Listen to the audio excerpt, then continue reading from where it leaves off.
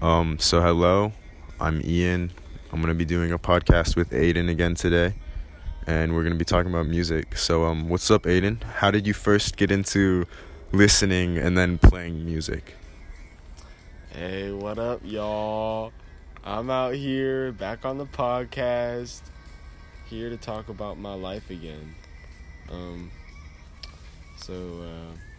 you repeat the question? Please. Repeat the question. Yeah. How did you first get into listening to music, and then how did you first get into playing music? Alright, well, a lot of my musical influences started out at first just things that my parents would show me. Yeah.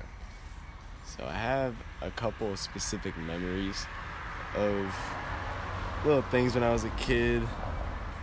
I have this one really, really early memory from when I was in preschool.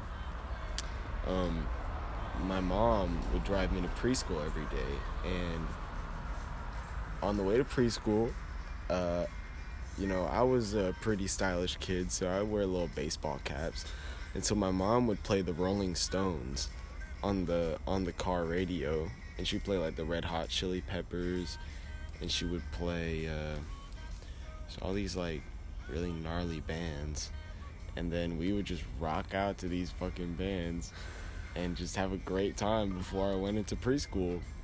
And I remember one day we were listening to this Jimi Hendrix song called Foxy Lady, and my mom, I remember she put on the song, and then as Jimi Hendrix is saying like Foxy Lady, she looked back at me and she said, "Don't say that. Don't call anyone that. Don't call anyone Foxy Lady." And I was like, "Okay, Mom." So I didn't do that. And then I went into preschool, and it was always a great time. Oh, nice. So how did that transition into you playing music? Well, slowly as I got older, I didn't have much of a music taste as a kid, but the first ever instance of me doing any type of music and learning how to like play it was when I joined the Atlanta Boy Choir when I was about 8, I think. So it was 3rd grade. Okay. And the main reason why I joined that choir wasn't really because I wasn't really that about it. Like, I didn't really care that much about the music. Yeah. It was more so I just had my friends in there. Yeah. And they said it was cool. And they got to go to like Italy and stuff like that to sing for like the Pope. And I was like, what? I want to sing for the Pope. So yeah, I signed up. I got my mom to put me in there. And I went to choir 2-3 days a week, and it was a good time. Okay, cool. And that's when I like first did the music, you know? Yeah. And then, so you play piano now. How did that come about? Yeah. I play the piano. That is kind of a interesting story. I originally wanted to play the guitar, because, guitar's like cool. Yeah, guitar, yeah. Guitar's cool. Like, don't you play guitar or something? No, I don't, but it is cool. You don't play any instrument? No, I don't play any instruments. You seem like you do. But, so I remember in 7th, 8th grade, I like started listening to Childish Gambino. Okay. And, I was a little middle schooler at the time, so I thought Childish Gambino was the most woke rapper ever. I would sit in my room listening to him and think like, oh my God, this is crazy. So for the junior high chorus show, they let some of the kids do their own little song, Yeah. So I got up there and played the piano and sang that Childish Gambino song, Oakland. Yeah. And that was like the first time I ever did something like that. What grade was this again? This is like, I think 7th grade. Oh, shit. And I there's like a video of it online. You can find it, Yeah. And that was was the first time I ever Was played. it a good performance? I think it was. I Yeah. think you would have liked it. Yeah. I mean, it was pretty good. I remember afterwards, like, Sophia Kennedy's mom came up to me and told me, she came up to me and said, "Oh my God, you made me want to jump off a cliff. You're so talented." Like, is that hilarious? Yeah. That's cool. So that was the first time I ever, like, played the piano in front of an audience. Mm-hmm. And ever since then, I've just been learning and doing shit like that. So did you start, I know you're in a band now, but did you start making music before you were in the band? Yeah, I did a little kind of stuff. Don't you listen to, like, Playboy Cardi and stuff? You Yeah. listen to that? I would... I didn't mean to offend you by that, sorry. I listen to a lot of music, though. Yeah. Yeah. I started getting into like all these vaporwave producers and stuff like that. Okay. And you know that kind of vaporwave-esque, like where they take Japanese music from the 80s and make it all weird and disco-y. Yeah. You know that kind of music? Yeah. I was really into that for a second. As annoying as that is. I was into that. I was into that shit. And so I made that for a while. I made that kind of music for a while on my computer. Okay. And so I made beats and stuff. Nice. I work with rappers and things like that. But I don't really like doing that anymore. It's kind of boring after a while. Yeah. So you switched back to your piano skills, and now you're playing in a band. So how did that come about? How did it come about playing in the band? Yeah. Well, the band is with two of my closest friends, Elijah Holler and Sam Epstein. Okay. And they originally had been jamming for a while, but I had never played with any type of live band like that besides being in the jazz band at school. So they were about to record a studio album, and they needed someone to play keys on it because they wanted to get some organs and piano on their songs. Yeah. And they knew I played, so they invited me to come play at the studio. And this was a real legit studio. They had all these different instruments around. Like a bunch of local bands had recorded there before. It was crazy. So, we got to record there. We recorded 4 songs for the band. One called Brother Moon. I came up with that name, by the way. So, what does it mean? Absolutely nothing. Don't mean anything. Yeah. So, what does your name mean? What does Brother Moon mean? Brother Moon is just fine. That's all I gotta say about that. That's all I gotta say. But yeah, so we recorded that, and then they just let me keep playing with them because I was getting better as we kept jamming. Okay. And now we're just a whole band. Nice. Yeah, bro. So Aiden, I know you have an upcoming song. Can I hear the story about it? You mean what it's about? And Yeah. How you came up with the idea and everything? well, it's actually a long story. It's based on something that actually happened to me on multiple occasions. It's based on a true story. So back when I was maybe around 6 or 7, I was in New Orleans with my parents, and I was there. We were just on a vacation. I think some of our family friends were there too, some of my sister's friends and their parents. Yeah. And so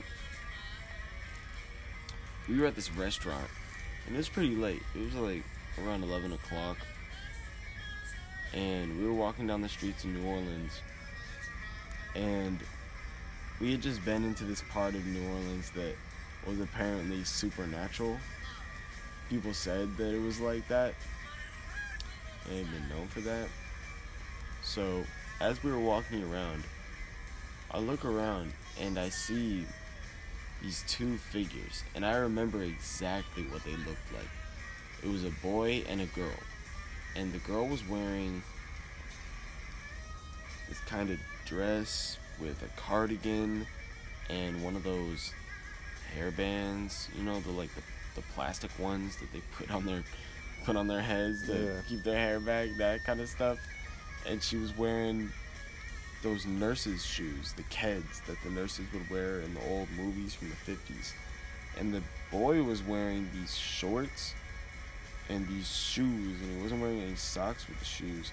But it wasn't like I could see what colors they were. They didn't have faces or anything.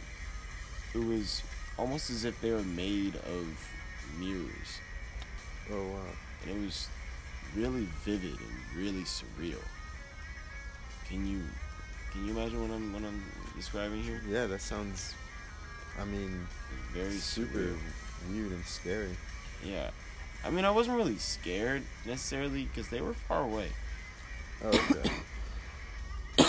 But immediately when I saw them, they ducked into this little alleyway. I never saw them again since. And then, so the story doesn't end there. Skip forward about a couple years. I'm around 14, 15. And, you know, I'm a freshman. I'm too cool for school. I just do stupid things.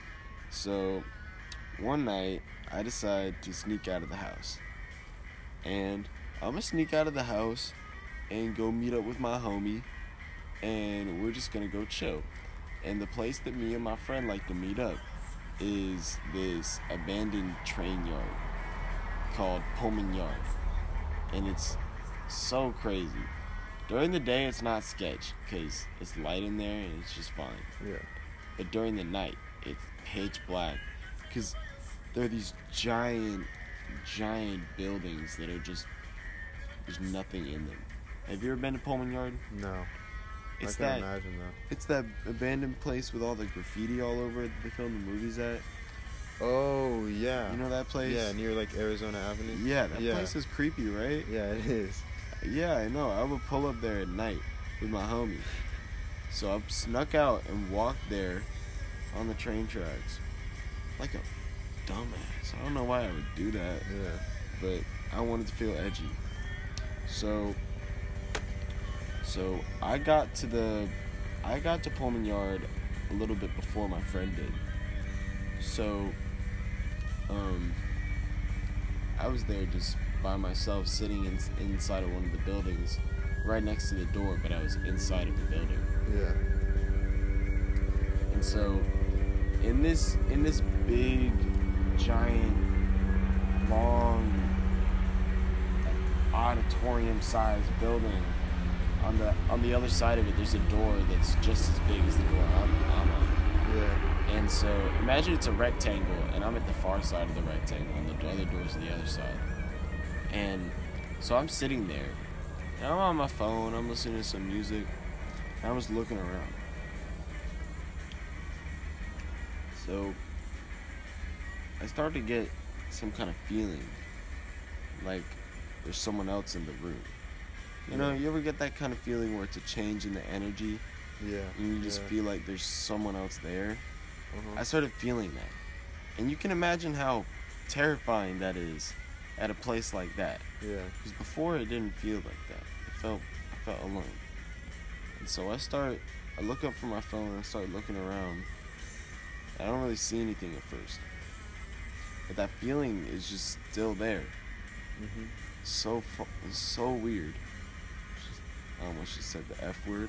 My bad, y'all. My bad. And so I'm looking around the room, and out of the corner of my eye, I see two figures. Mm-hmm. And I stand up, And I look a little closer, and it's the same figures I saw when I was 3 years old. I swear to God. Oh, wow. And I didn't really believe my eyes at first, because I still remember that clearly from when I was a kid. So I start running towards them, and they run out of the door and go outside. Yeah. And I run to the other side of the building through the dark middle of it. It was so creepy.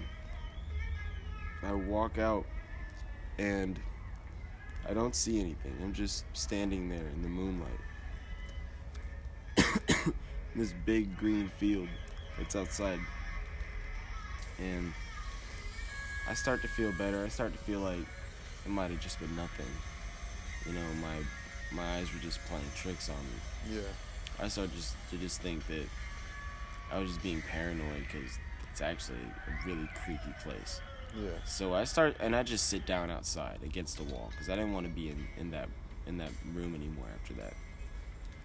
Because it creeped me out, Mm-hmm. So I'm just sitting there, and out of nowhere, I hear someone scream.